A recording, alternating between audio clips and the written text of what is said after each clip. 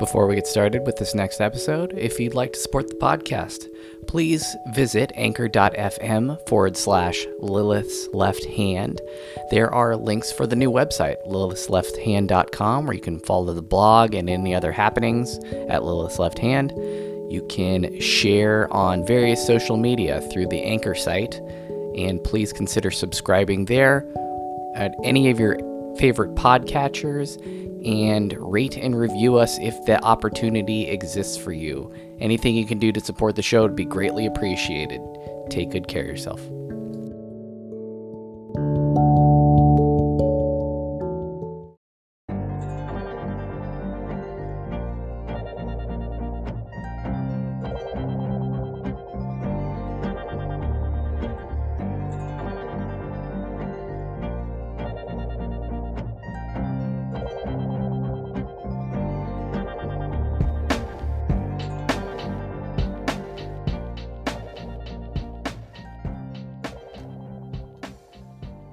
Hey, welcome back, friends. Welcome back to Lilith's Left Hand podcast. And joining you today is me, your co-host Jessica, and Emma. Hello, how are you? I am good, Emma. I'm really excited Me because too. we have our first guest. We're really excited. We've been wanting to get some guests on here, but we had so many things that we wanted to talk over first. Yes. And now we're getting to the part where we get to talk with a lot of other awesome people. Yeah, because I feel like people know, we've talked about ourselves quite a lot. And I feel people know what Lilith's Left Hand is all about. And, and now it's time to open our arms and welcome in a wider community. Yes, we're really excited to have our first guest, Ivy Bromius, on today. She is a project management professional, witch, and tarot reader that has a website that I really like. It's circlethrace.com. And she recently came out with a cancer grimoire, and it is free on her website. And so we wanted to have her on to talk about this. So hi, Ivy. Hello. Hi, thank you so much for having me on. I really appreciate it. And we appreciate you coming on. We're so excited. Oh, thank you. Ivy, how are you? Are you excited about the rain? I need to be excited. I am actually excited about the rain. It seems really like not good magic to crap on the rain when we've had months and months of really dry, on fire kind of weather. So from a magical standpoint, I love the rain, but I honestly really do enjoy rain. So it's been gushing all night.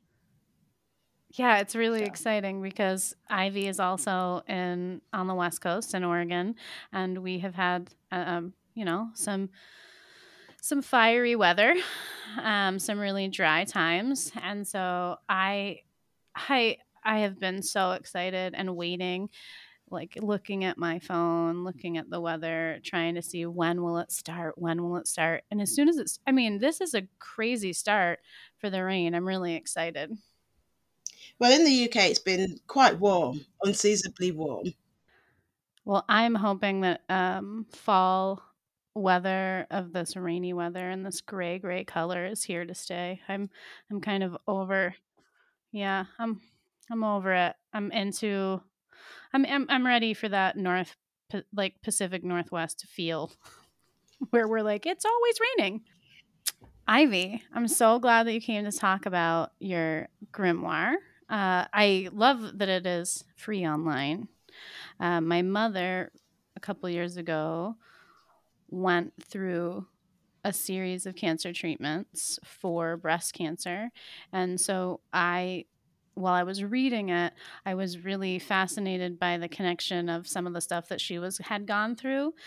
So can you tell us more about this grimoire?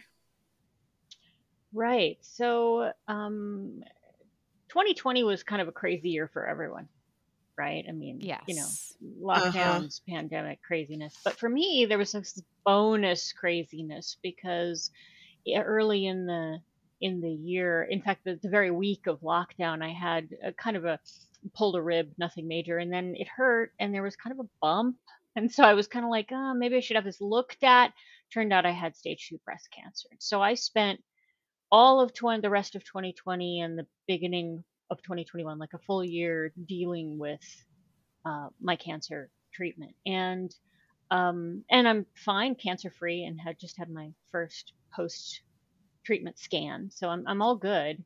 But during that process, there was a ton of people really were great about stepping up with prayer and intention and support for me. And then I was doing some very different kinds of magic, right? And so I wanted to put together this grimoire about it. So it's literally a grimoire. It's like a working notebook of magical activity, right? So, and it's it's totally free, and it will never not be free. In fact, I released it under Creative Commons, so like you can take it, and for non-commercial use, you can add your own spirits to it. You can add your own workings to it. You can share it further. I want it to go out into the world and maybe help people get through cancer, because your story is not unusual. Every time I talk to people about this, it's always like my sister had, my brother, my uncle, my father, my mother, somebody knows somebody who had cancer. It's like shockingly common. I run across more people who have cancer now than I ever do that have COVID, interestingly, right? And COVID is this giant epidemic that we're very concerned about, and cancer is something that people struggle through alone. Yeah. Right? Yeah. So I wanted to put this out there to sort of build a sense that, lots of people are going through this, and if they're magically operant people, we can get through this together doing magic. Yeah. And I think one of the things that I really enjoyed about reading the grimoire was that, it kind of incorporates everything. Because often my worldview is that all of these things, like the spiritual, the mundane, the celestial, all of these realms are interconnected. And so what I really liked about the grimoire was that, you talk openly about the medical side of the treatments and all of that stuff, and you kind of incorporated the magical alongside with the medical. I really enjoyed that. Yeah, thank you. Because, there seems to be kind of a divide in this stuff where you're either focusing on Western medical treatment, which has both its flaws and its benefits, right? I mean, or you're focusing on the magical stuff and not both. And I mean, I think it's really, so first of all, I think, I'm not a doctor. You guys aren't doctors. None of us are doctors, right? It's not medical advice. But at the same time, medical advice is not what people who are having cancer treatment need. They're getting all the medical advice from the medical people that they see. This is magical advice, because that's the piece that's missing. And I had this discussion with a friend of mine some time ago, that if you lived in ancient Alexandria, right, and you had something wrong with you, you'd go to like a magical physician, right, and they'd treat you with the best medicine of the time,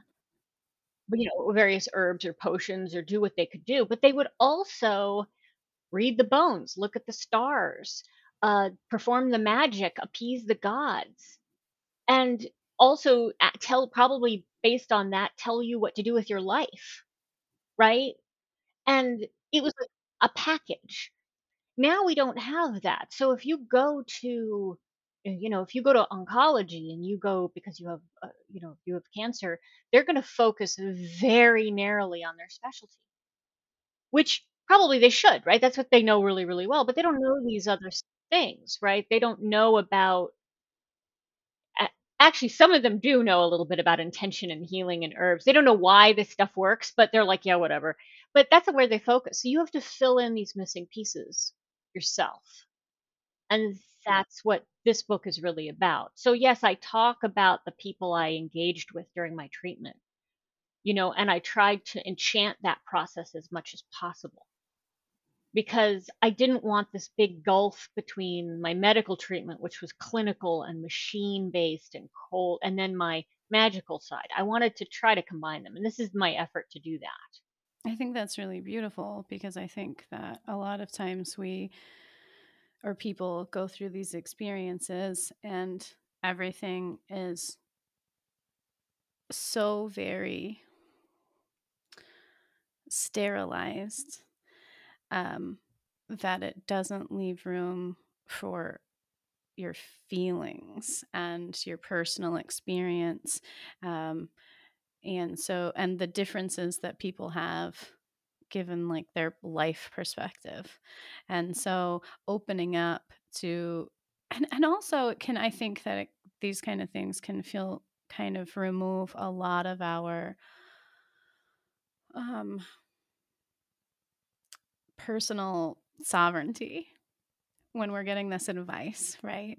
And we want to do these things and we want to move forward with, because like we said, none of us are doctors, but we do know our bodies. And so it's really interesting to be able to kind of put yourself in the center of this and then gather all of your resources and remind yourself that there are things that you have choices over.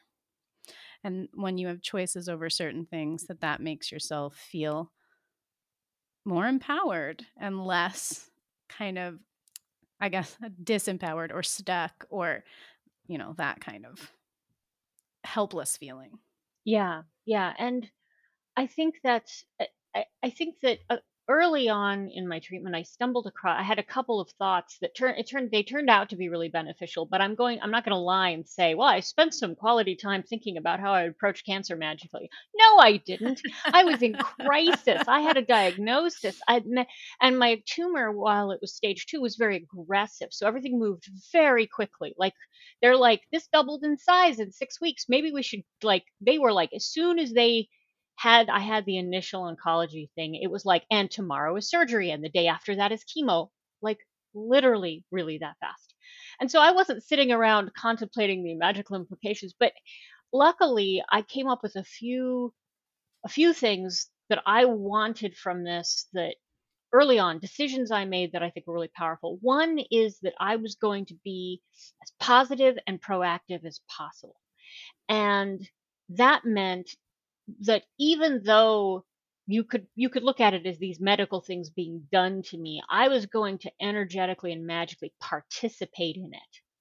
Right? So when the medicine went into my body, I would try to direct it to the tumor. I would ask it not to harm the rest of my systems. I was trying to engage with it, and I was trying to be positive, which, cancer sucks really bad. Like, I'm not going to you risk being all like Pollyanna if you just think good thoughts. Yeah, okay, no, this sucked really bad. But the more positive I could be, and the more gratitude I could bring to the things and people helping me, I think the better I did. And so that was a really good choice. It also occurred to me early on that you want doctors who like you and wish you well. So that's a magical target. Early on, when you have energy, is when you want to do a lot of externally targeted magic. You get a diagnosis. Right now, you might still feel okay. So call the right doctors to you, ask for omens, ask for the right people to come to you. And then, because later you'll be busy and it'll all turn inward.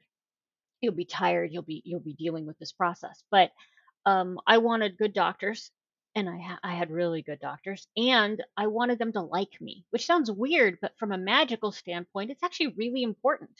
I wanted them to meet me and think, this person's great. I want them to be fine, because it has an impact. So I was trying to be really positive and kind to everyone I met, and everyone was really positive back with me. And so that was one of these kind of calls I made early on. The other thing is that I am by nature the kind of person who's uncomfortable asking for help. There's probably some sort of lesson in here through this experience for me, because I'm like, I wouldn't want to impose. I'm not going to ask somebody. That's just weird, and I can handle it, and I could do all of it myself. Yeah, no. Yeah. So I decided early on that you want to pray for me, you pray for me. I don't care to whom you pray. Pray for me, intend for me, send me stuff. You want to give me random advice? I accept it with love, even if the advice is kind of stupid and I'm not going to follow it. Like, sometimes you get crazy advice from people, like lemons. If you just take the lemons, I appreciate that. Yes, vitamin C is important, but yeah. But I decided to accept all help, and that was life changing for me, actually. Because I feel that, early on, I was telling some of the folks I know online and on Rune Soup, and they were, because I'm like a member, and they were like organizing these huge magical intentions for healing for me. that's stunning. How much gratitude do I feel for that? How much do I now pray for all of them, actually, and that they and their families are well and healthy and happy and prosperous, because I do. Um, because that's the kind of help you need when you go through something like this. You need help. So that's one of my big keys to this, is going to reach out, ask for the help you need. And I think those decisions early on were more helpful than more healing than I would have guessed or known, right? Because I wasn't really taking a step back and thinking about it that much. I was just kind of running to deal with it, you know. And that's why I wrote the grimoire, because as I finished the process of treatment, I started thinking I should put this stuff down. This stuff could be useful. This stuff could be helpful to other people. Yeah, and we don't always have the time to think about, to really put into words and thought and really think through all the things that we did to get us to where we are. So it's like you're running out of the burning house, you're picking up your cat or your whatever, your kid, and running out. You don't have time to think about all the other things. And then this whole community comes around you to help you get through things. And then once your foot kind of steps over the threshold of to the other side, then you're able to like slow it down and think.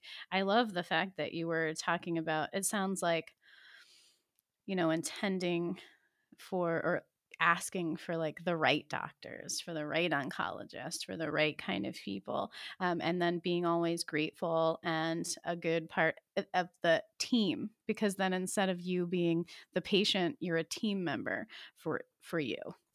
And so I think that, as far as, and I worked in a hospital for 10 years, and I think that does, I don't know if ingratiate's not the right word, but that does really help for the providers to know that you are a part of their team.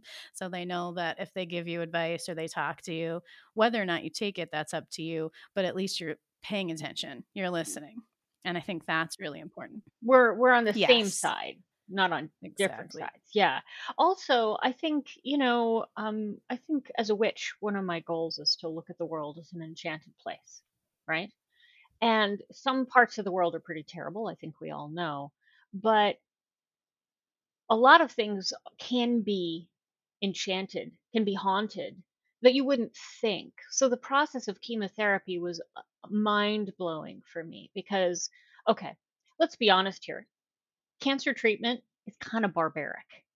Like, they're cutting into you, they're giving you poison to try to kill the thing that's the part of you that's harming you, right? And it's not a foreign invader. A tumor is you. It's something in you that's gone awry, right? So how can you not own that? But it's barbaric. They're giving you poison and hoping that it kills the bad part without harming the rest of you too much. But that's very witchy. That's very up for being haunted, isn't it? That's poison path work. Yes, and that was something that I was particularly interested in reading, because I'm really interested in baneful plants, because often in the witchcraft communities, plants such as datura, I grow and work with datura a lot, they're poisonous, but they also have many healing properties as well. And oftentimes in medicine, with lots of even everyday medicines that people take, they harm and heal. All you have to do is go and get a packet of paracetamol and look at the little leaflet inside, and you can see all of the possible side effects. So I felt that was something really important that you touched on in your book, and it's something I wanted to kind of find out a little more about. So in your practice as a witch, have you ever, is working with poison plants something that you would do before the cancer, and then the treatment kind of I suppose not fell into that category, but you kind of saw it as that way? Or tell us a little bit about your magical history and how it all kind of slots into that poison path. Yeah, yeah, it's really interesting. So I first discovered that there was such a thing as witchcraft when I was kind of an early teen, right? And so I was like, yes, that's the thing. But since I was a kid, I'd been doing kind of the weird little spells. And early on, one of my little, I was convinced that this, and you're going to find this funny now, but I was literally like 6 or 7 years old, and I was convinced that the seeds of morning glory plants were magical. And so I would spend time in my parents' yard collecting the seeds and breaking them open and collecting the little white powder to do magic with. I was very little, so I'm glad I never thought to eat any of it, right? Like, because that would have been bad. But that kind of stuff. Now, my practice up till having treatment was less. I mean, I garden and I love plants and stuff, but it was less plant oriented and more stone and water oriented. I think that was really my like rocks, and not just like fancy crystals, but just like rocks from various places. I'm kind of like a dirt collecting kind of witch, and waters, moving water, still water. That was kind of a place where a lot of my witchcraft, which is very, it's not at all like my kind of project management magical stuff, which is organized, right? The witchcraft stuff is much wilder and more intuitive, and a part of me that's kind of more personal. So that was my angle on it, and then going through this process of being poisoned, because I had chemo for 5 months, and that's a process of being poisoned with these various poisons. The thing was that um, I figured early on, it seemed clear to me that I should get chemo and I should focus on, while I'm having the chemo, I should focus on the medicine going to the part of me that's gone wrong and trying to fix it. Like, that seems really obvious, right? Like, you want the nasty drug to go to the tumor, and you don't want it to go into the rest of your system too much, right? Like, liver, magically. Yeah. But then when I really, right at the beginning, when I started to think, because I was kind of trying to be in meditation and just trying to relax, because when you go to chemo, so for those of you who've never done this, not recommended, right? Like, don't go out and sign up. But if you ever had to go through this, you go to the infusion center and there's like a comfy chair, and the infusion nurses are just like these angels, right? They bring you like warm blankets and warm soup and water, and then you sit and you have these chemicals put into you. But you're comfy and you're kind of in your little area, and so it's a perfect place to just sort of like put some headphones on and just meditate, try to relax. But early on, I felt these things coming into me like as spirits, not just as drugs or chemicals. They were like these spirits. And I had a ton of really deeply magical synchronicity and connections around these. So, for example, this one medication I got, it's bright red, and it sort of came to me when I was having it as kind of a red dragon. And then my medical oncologist, this is not the magical guy. This is like my medical oncologist. He's very medicine, very rational. He called it the red devil. It's commonly known as the red devil among oncologists and patients. It's tough on your system. It's bright red. They call it the red devil. And so there were some really fascinating hints for me. And so it was kind of, this is why this is a grimoire, because there's a spirit list in it of the medicines I took and how they appeared to me as entities, and then what magic I used to try to rein in those entities and get them on my side. Right? Because they're like these poison drugs, and their histories are I didn't look up the histories of them until long after treatment, because I was exhausted, right? And I was anemic and I was sleeping a ton, and I was still trying to do all the other stuff I do, right? Because I'm trying to keep myself occupied so that my brain doesn't get too despondent, right? So I'm busy and I'm tired and I'm not. But later I looked up the histories, and the histories are fascinating. One drug comes from mustard gas, which is, a chemical weapon used to kill thousands of people in World War I and II. One drug they found in the earth. That dragon was found near a castle and a monastery in France, and in the earth, and it's a bacteria, and they created the red dragon out of it. One drug came from the poison yew, the European poison yew tree of Hecate, and it came from the Pacific yew, related. It's poisonous, right? But that's the connection to Hecate, who's associated with the European yew tree. Come on, that's weird, deep, magical stuff. And yes. when you go to get the chemo, and it's like it's a ritual. right? There's the repeating of the name and the birth date. There's the special clothes that the infusion nurses put on before they give you the poison. You take the poison and then you are poisoned. For 2 days, I'm a biohazard. After treatment, I was a biohazard for about 48 hours. If I threw up or something, it had to be cleaned with gloves and bleach because it was poisonous. No sex, no sharing food, right? Because I literally become poison. And if you separate the magical and the medical, you're losing out on both, right? Because not that there's not plenty wrong with our medical and pharmacology systems, right? Not that there's not plenty missing and wrong there, but I've got a tumor. It's doubled in size in 6 weeks. I'm not gonna I'm not gonna wait around and try like just herbs because I might die while waiting. There's points at which you think, this is barbaric, but it's also the medicine that can hopefully fix me the fastest. And so if you divide them, you lose out on both because some of these processes were so incredibly magical to me and enchanted and haunted. And having gone through it now, I could see that by dividing them up in little boxes, we lose out, right? Can I ask? So you talk about how barbaric the chemo is, and you're literally poison. You can't share food with someone. All of those things that we kind of think of as human contact. All of those things that when you're feeling a little bit down or under the weather, you want a cuddle with someone, you want to do something, you want that connection. So did you find that the spirit work aspect of the treatment, did it kind of help, not replace that closeness, but did it help kind of bridge that gap and I suppose not make it easier because it's not an easy thing in and of itself, but did it kind of help? So it sort of gave me context for it, right? Like, let's say that you're, unfortunately, at first I went every other week, but then I went every week. So for 2 days of every week, I was a bit, but that doesn't mean I can't hug somebody either, right? So, but what it did is it gave me context for the process, right? Like let's say that I decide that I'm not going to eat for a day or two. I'll be hungry and maybe cranky.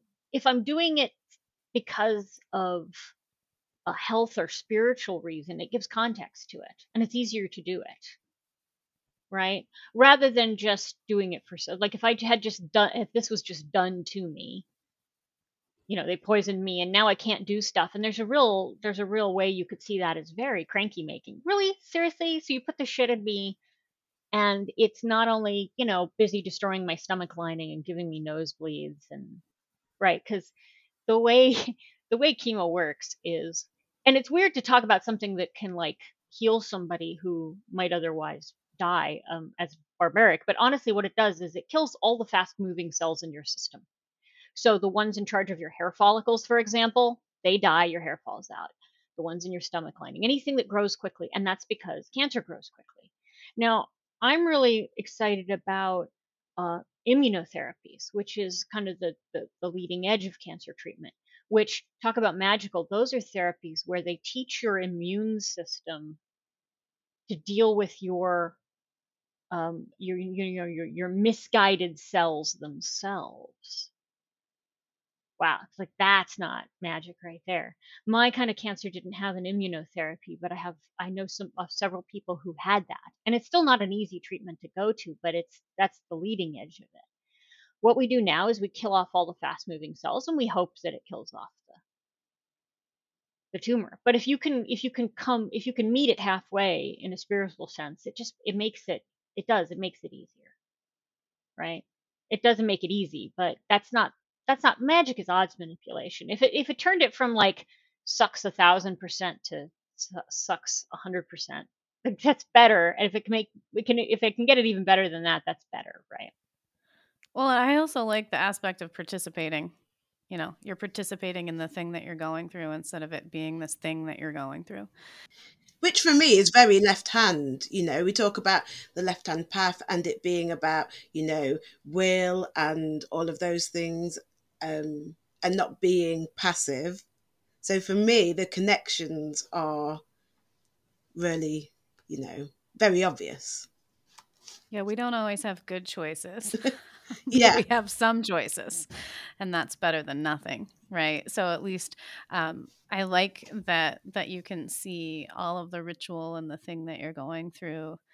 And I remember talking with you about the red dragon before being like a bacteria from a castle, and just really fascinating stuff that if you can meet that as a spirit instead of it just being this thing inflicted upon you, I think is really, I guess I will use the word again, empowering in a place where you really don't have a lot of choices.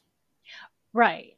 I mean that's exactly right. You can choose to do the thing that they're offering, or you can choose to not do the thing that they're offering. But um, you know, the other thing is that you can choose to seek out all the complementary therapies yourself as well. That's definitely a choice you have to deliberately make. So I was lucky in that where I live, kind of in the city, we have several good hospital systems, and one of the things they have is integrative medicine, which again is this very sort of magical thing where these specialists in this field, they're the ones who tell you the supplements to take.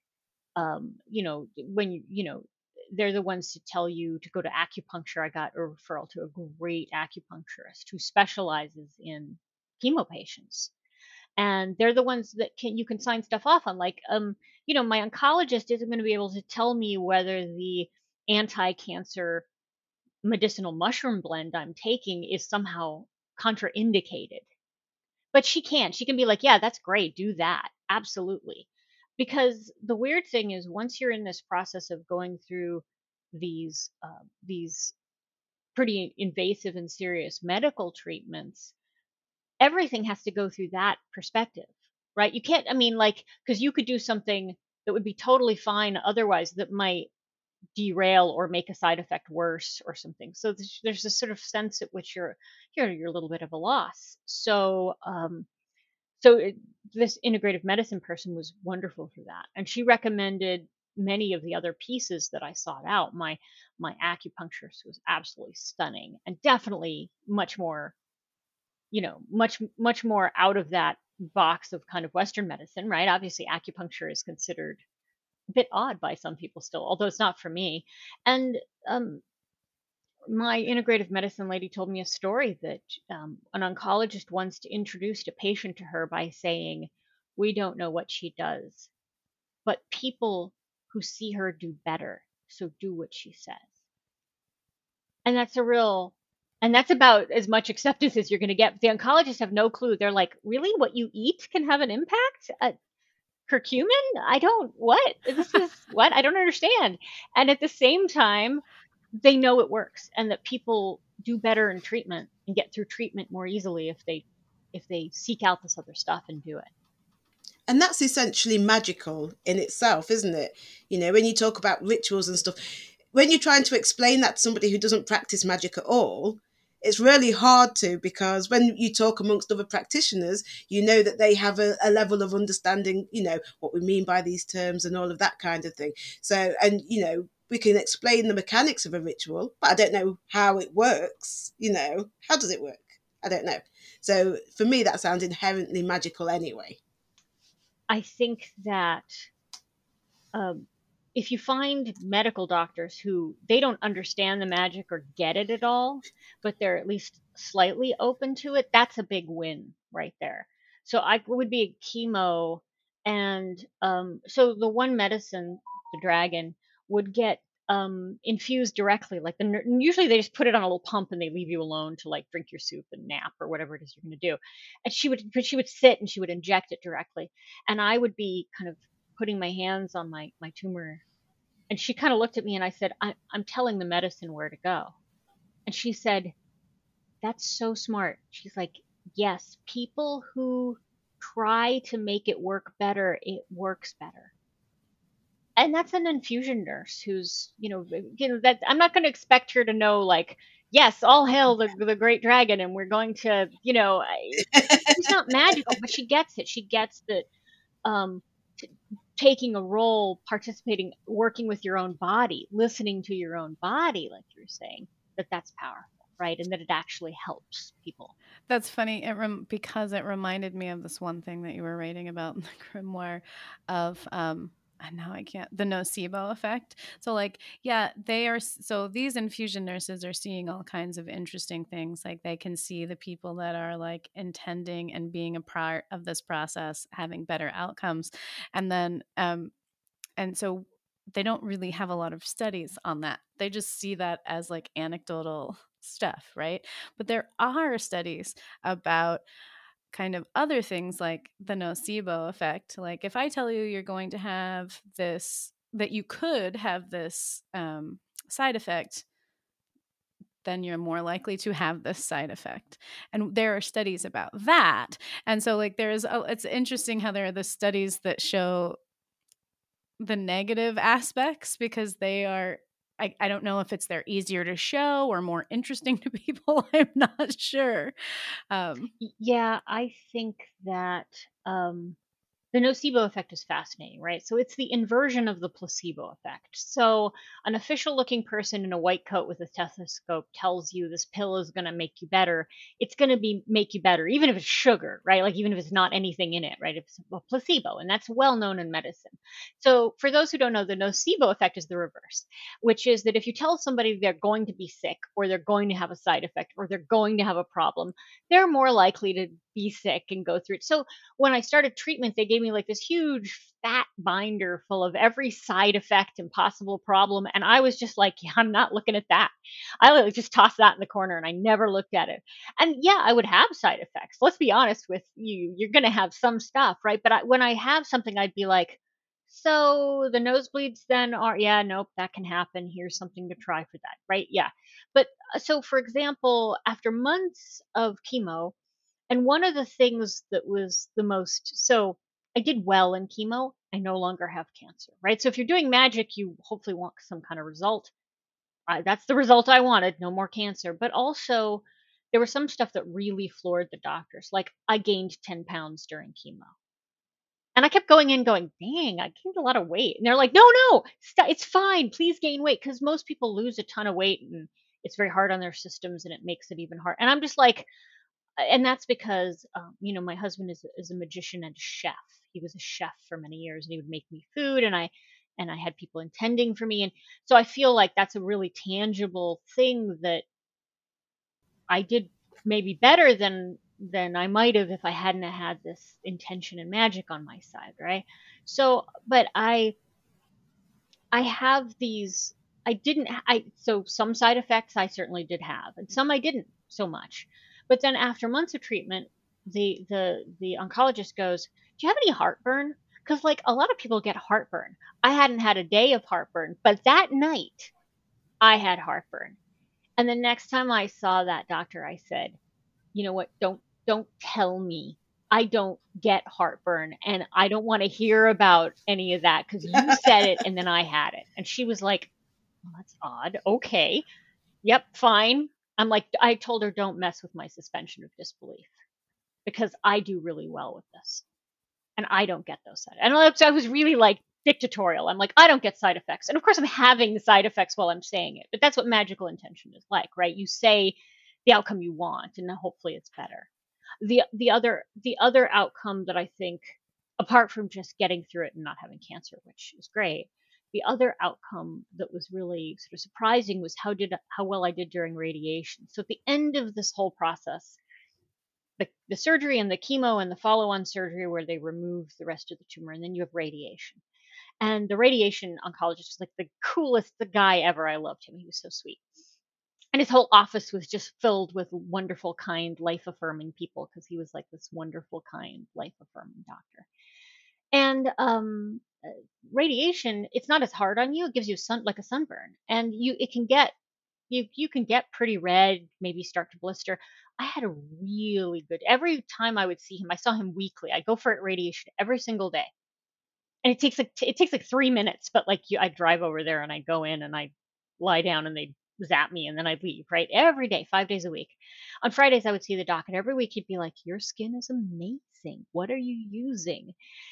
I told him about my neighbor's essential oil ointment blend that she made me, but I didn't tell him about the sphere and sundry materia I added to it because he couldn't quite go that far, right? But yeah, because he was like, your neighbor should market this stuff because your skin is doing really well and you're not, because you can't put anything on before, but like after treatment, you want to put on some kind of lotion. He was just like, put on something without alcohol, put on something without a lot of fake scent because it could irritate your skin. But I'm all like, with my magic ointment, you know. It's great because it just shows like the difference that one can have if you have a community of kind of magical thinking or, other thinking people that can kind of put those things into your life. Just like the integrative medicine. And it's that same thing, but in a wider sphere, because we are integrating so many different magical aspects. And just like you said, I will take your advice, even if it is seemingly absurd. I will gratefully listen to that, because we don't know everything, and we also know that Western medicine doesn't know everything. And I what I really like about the grimoire is like I have a lot of difficulties like in my thoughts when it comes to Western medicine, and how I think that sometimes we make people like we can cause illness, right, with the things that we're doing. But I also worked in trauma for 7 years and see so many important aspects of Western medicine that are really helpful to people. We don't want to throw everything out. And this is just showing that, like, yeah, sometimes people get cancer and we need to do something about this thing. A lot of people get cancer, unfortunately. It seems more and more, like you were saying, you meet more people that have had cancer than have had COVID. And Right. yeah. And so a lot of us have had really horrible experiences with the Western medical system. But that doesn't mean that we want to get rid of it. We want to use it as a part of a tool belt, a toolkit, and listen to these doctors that know what they're talking about as far as cancer is concerned, and then add in what we can. And it just reminds me, oncology reminds me of trauma, in that it is helpful. Like, it isn't one of those things that you can just, you're not going to wish it away. You're not going to wish your arm unbroken. You're not going to wish, and I don't mean, I'm not trying to be trite. You know what? I'm just saying, like, there's certain things that you can't use healing herbs for. And that is where some things in Western medicine really come in handy and useful. And we need to, like, really put efforts into separating our ideas on how shitty it can be with how useful it can be. Well, and I think this is really valid because I had a good experience with my oncologists. My oncologists were like, they were like a high priesthood, right? They knew the thing that they knew. They didn't like heresy much, but they did the thing that they did, and it worked out for me. But let's be a little bit hard on Western medicine because it has some serious structural flaws and problems that are also real things. First of all, it is very much trauma oriented. It's all about waiting until you get really sick and then doing something. Whereas the other complementary therapies are more about staying healthy and getting through any trauma better, but staying healthy to begin with. The other thing, of course, is that um, in the United States, and this is the only medical system I can speak for, we are a first world country with first world medical expenses, and we have an absolutely third world medical system that we're forced to deal with. This like Byzantine, horrible bureaucratic nightmare of insurance approvals and uncovered procedures and all this kind of BS. The thing to remember with that is that your doctors know it's bullshit too. And they are absolutely can be on your side in getting around whatever nonsense these these big corporations throw up in your way. So one of the flaws with the system we have is, of course, this capitalist thing that we have to throw all over everything we try to do. Healing, yay! Nurses and doctors got into this to heal people, and now we throw all this goo on top of like having to have insurance to get good care, or having to like get approvals, or having to have a wait list, or whatever it is, right? So there's that piece of it, which is disgusting and oppressive and awful, and takes what is a very magical act, which is to heal and be a healer, and kind of tries to squelch it. The other thing, though, to be blunt, is that Western medicine doesn't know what Western medicine knows. At the end of the Grimoire, I recommend this book called Anti-Cancer, right? And it's an interesting recommendation because the book was written by a psychiatrist, a Western medical doctor, who was doing research into the brain. And during his research process, I guess one of his student guinea pigs showed up late, right? Because he's putting them in a scanner and putting like showing them photos and trying to, it's like research on how the brain works. He got in the scanner and said, and then his two research partners were like, we got some news for you. He had a fat brain tumor.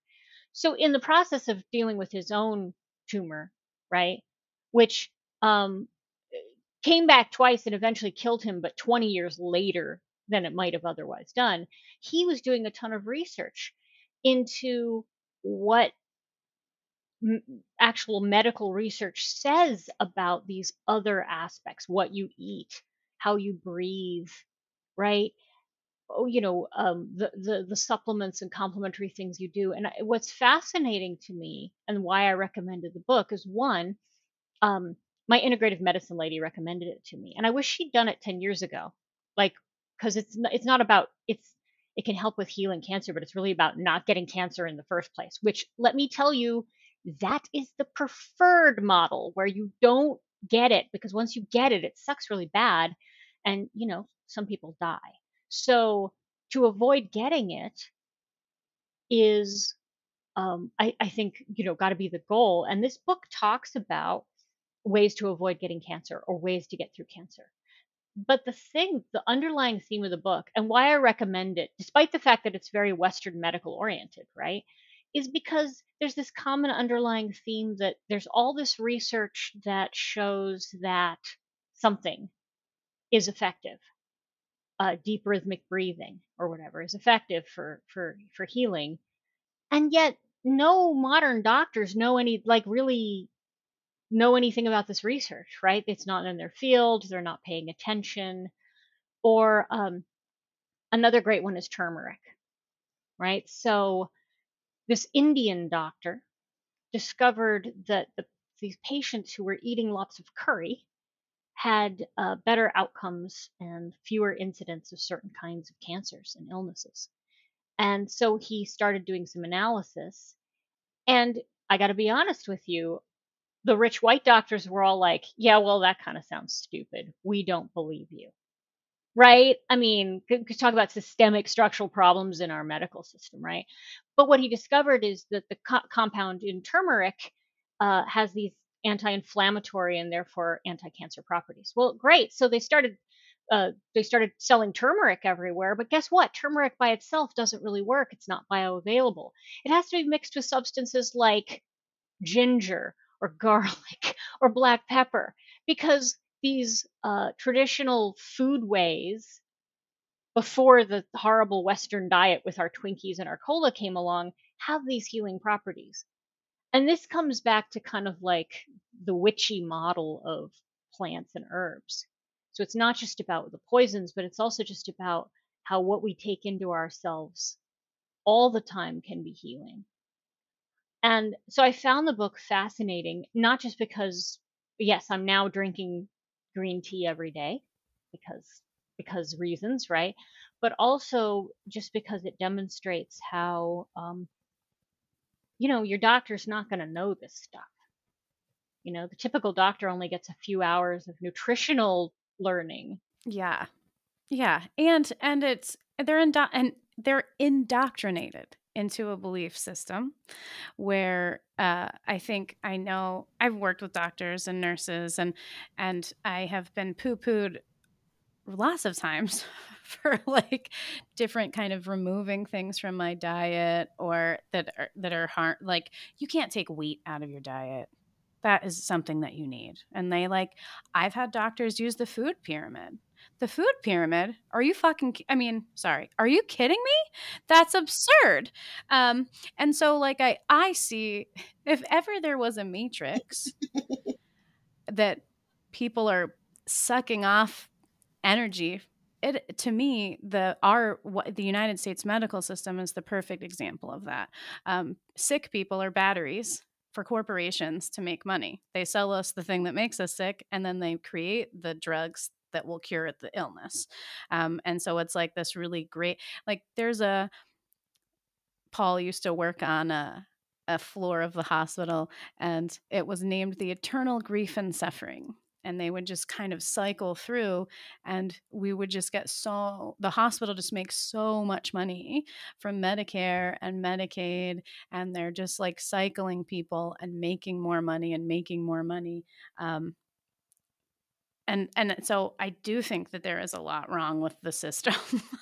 But and this is one thing I really want to call out too, is that so if you approach illness and healing as a relational model, the prayers people are sending you, the relationships with the spirits, the relationships with the doctors, the relationships with each other, those are human beings relating in a system which is potentially sick, and you're a system that's potentially sick, right? So my doctors weren't like, haha, now you have cancer and I'm going to extract money from you. They're rubbing their hand.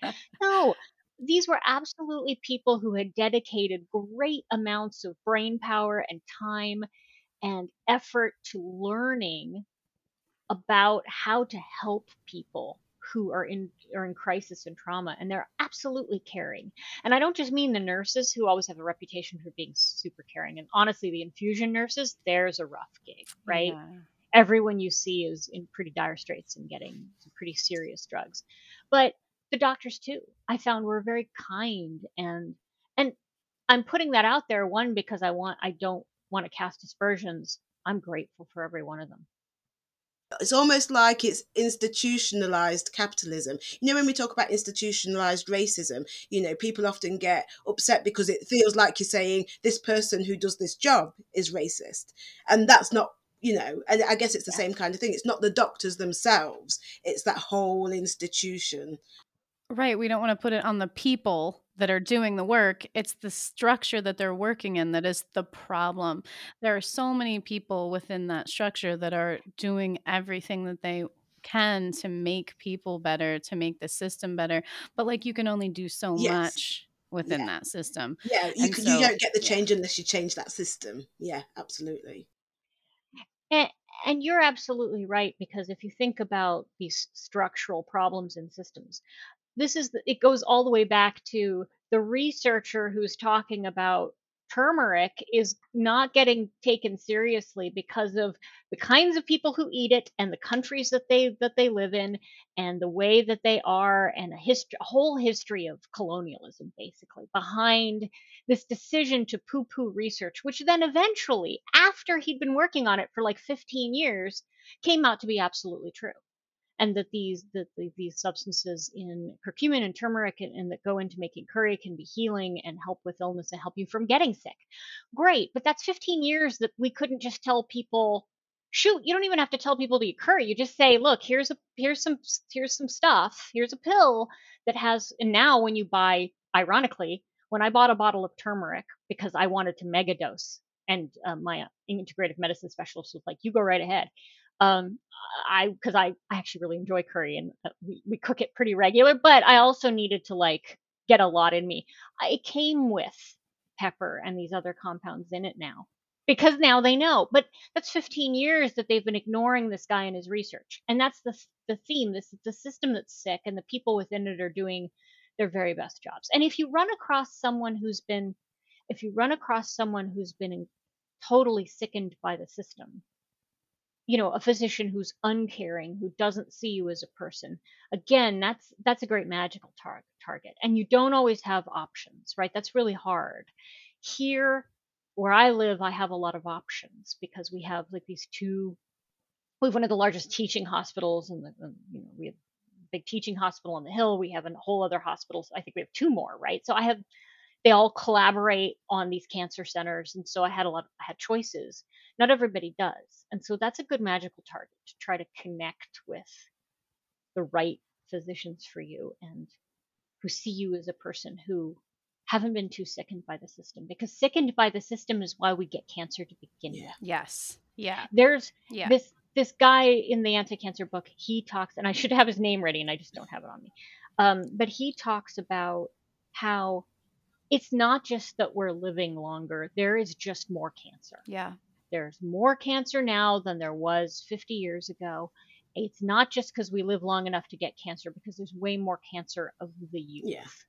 And while things like stomach cancer have dropped because we have better food preservation and stuff, other cancers have just shot way up, including breast cancer. And it's from there's these, when you personally get cancer, there's not a lot you can figure out about why. Like, it doesn't do you a lot of good to sit around wondering why you got cancer. But when bodies of people, when statistically groups of people are getting more cancers, you can point to how we eat and the chemicals in our environment and how we live. Yeah, because it happens also regionally. Like, their incidence of cancer is really high in certain areas. And so you can look and see what's going on in those areas, like what chemicals are going into the food and the water and, getting into people's systems. So you can look at that, but you don't always know. And it's probably a combination of so many things that we are doing to ourselves, including the way we push ourselves to work. And I think we don't ask for help. Yeah, it's all of that. And this would be my, if somebody out there is listening to this and they have someone they're close to who has a diagnosis, or maybe they have a diagnosis, the one thing I will say is,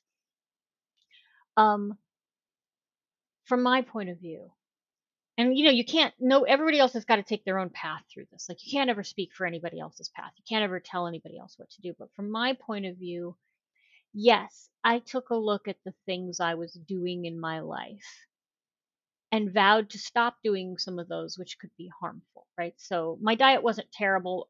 It's better. I'm much more mindful of my skincare and what goes on my skin. I'm never coloring my hair again, because at the point at which I was diagnosed, just a few months before, there was a study that showed that permanent hair dye causes exactly the kind of breast cancer I have. Great, I've been dyeing my hair for a couple decades at that point.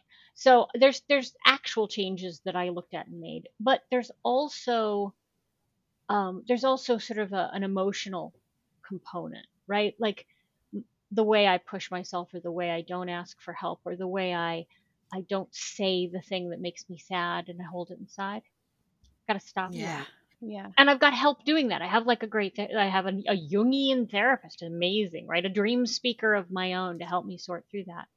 And then finally, sometimes shit just happens and you didn't do it and didn't cause it. And there's no point in worrying about it now. So because I think there's this risk that you just, especially in our very hyper individualistic society, that you beat yourself up. Oh, now I gave myself cancer. No, not the right view. You can decide to be more mindful of the things you put on you or in you, or you can be more mindful of the things that maybe the hurts inside that might help your body hurt itself, right? Look, I'm not going to say that bad thoughts cause cancer, because that's a bunch of crap. But when you have pains in your emotional state, that can cause pains in your physical system, as they're related. And then, sometimes bad shit just happens. We got to get through it. It's going through this process was initiatory, and it was a big life change for me. I mean, I don't have to blow up my whole life, because my life is pretty good. I'm not like going off to Europe for 6 months to find myself, and then I would have a successful book and movie based on that. No, I that's not my style. I don't have to blow up my whole life, but I'm approaching things differently. My attitudes have fundamentally changed. And I really enjoyed as well towards the end of the book. And I think you sum it up really neatly with the last 4 kind of or 4 or 5 bullet points on how to live. Bear with me, I'm just scrolling through. So yeah, the lessons of the poison path. I really enjoyed the last part, and that included, because you talk about all the things we've kind of discussed today. Um, so gather your supports around you and all of that kind of thing. Point your magic inward, because I think so often we don't. I feel like in the magical community, oftentimes, and I don't mean this in a whole. We always talk like this. When I say the love and light community, you guys know. I guess I'm talking about the toxic love and light. And all of these things that you talk about in the book, I feel fly directly against those things, because it's about seeking help and it's about looking inward. And we don't often tend to do that. I guess because society and the capitalist culture kind of dictates that we don't concentrate on ourselves and we focus our energies on all of these other things instead. So I really enjoyed that part. Thank you, thank you. And so, if you want to know what my kind of 4 keys to getting through a cancer diagnosis is, go download the Grimoire and read it. It's actually, to be honest with you, it's short. It's hardly a book. It's really more like a booklet. Because if you have a diagnosis, you don't have time to go through 300 pages, right? So, like, it's short, and it's, again, it's free. It will never not be completely free. There's no cap. You don't have to sign up for my mailing list. You don't have to look at my product. You go directly to the link, download it, share it widely, do the magic, help yourself and help the people you know who may be dealing with cancer. And that's my wish for this project, is that it go out and multiply and network and get out into the world, right? And I love that. that has nothing to do with kind of my little business or my little none of that. Like, forget that for a second. Yes, I hustle. Yes, I'm project management oriented, and I like to reach my goals and achieve them. The goal here is that if some of this stuff helps other people, then um, then that's what I want. I want it to go out and to help. And I must say that the response has been extraordinary. I'm having people emailing me and talking about their experiences, which is incredibly moving. I've also having magically operant oncologists call me, which is stunning. Oh, Like, wow. Oh, that's we need more amazing. people who are like oncology nurses and training in this field, who know magic and want to do magic on behalf of their patients. Absolutely. So the wider this goes, the better. And that's just what I would ask of any of you, even if it doesn't resonate with you personally because you're healthy, which is great. Keep doing that. Be healthy. Healthy is better. Everyone probably knows someone, or knows someone who knows someone who has had cancer. Yeah. And actually, I found it a really useful read anyway. So whether you have cancer or not, I reckon it's well worth a read, just for the lessons we can take and transfer to the other parts of our life, or to other illnesses perhaps. I found it fascinating. Yeah. And it gave me a perspective on cancer treatment that I had never considered before. Because at first I was like, what? The ritual of, and then as you're talking about it and reading about it, I was like, oh yeah, I remember my mom going every day, and then they sit in this place, and then these people come, and I was like, oh man, that is really fascinating. And it does give a perspective that I hadn't ever considered, so I think that it is useful regardless for people that also. Yeah. As an animist, it really did, because I'm an animist in my practice, in my life view, but really you don't really consider that when we come to medicine. So I found it really fascinating how you talk about the spirits of the medicine and all of that kind of stuff. So thank you so much. I'm so glad that you wrote this book and that it is available to everybody for free. And I really highly encourage everyone to go and look at that booklet. I also encourage people to look at your website, though, because I Yeah. think that your work is really fascinating. I love project management. You came on and did a podcast with me on Magic Cool Podcast where we talked about that, because I was a project manager at a hospital, and I find it fascinating in the nerdiest of ways. And so I recommend everybody go look at your site for that kind of information too. Yeah. So where can our listeners find you, Ivy? Oh, such a good segue. So yeah, everything runs through my website on circlethrice.com. And like I said, the Cancer Grimoire is right there in the main menu, so you can go straight to it. And then I have, my goal is that like 90% free content, and then yes, there's some stuff I've got you can buy. So yeah, I got to be honest with you, got to pay for my Well, hosting fees. we got to live. We got to eat. We all got to live. But I have a newsletter that goes out. I have I have some little free guides that you get if you sign up. That's kind of my more normal pitch. And then I do consult with people. I do magical project management consulting for clients, like private clients.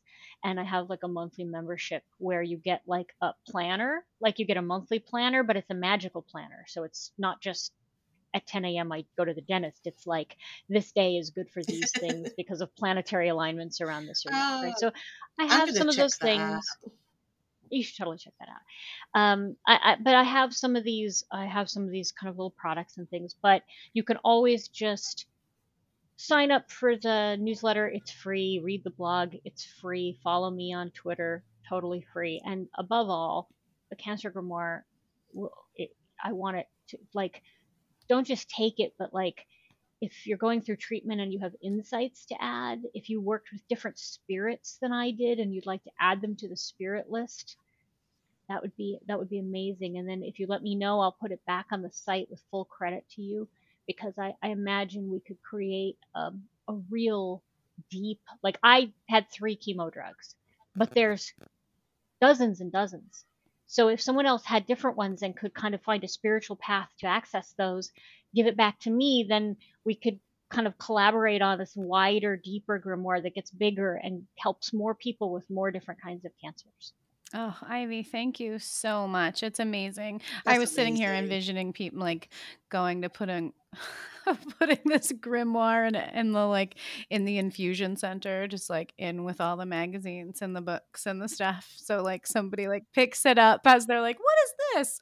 Interesting." I love it. Thank you so much for coming on and sharing with us. Paul will put all of your information in the show notes because we really encourage everybody. Yes. And we'll share it all across social media as well. We really want this to get out there. It's such a fabulous book. Thank you so much, and thanks to Paul, because he's going to have to go back and deal with all the weird pauses, because we really I think I'm just going to blame the kind of the storm for it, but yeah, it's a little bit of a lag today. But it was so lovely talking with you both. Good luck with the podcast. I think it's amazing, and I'm definitely excited about listening from now on and see what other guests you have. Really awesome. Lovely. Thank you. All right, guys. We'll talk to you guys again soon. Thanks for hanging in with us. Bye.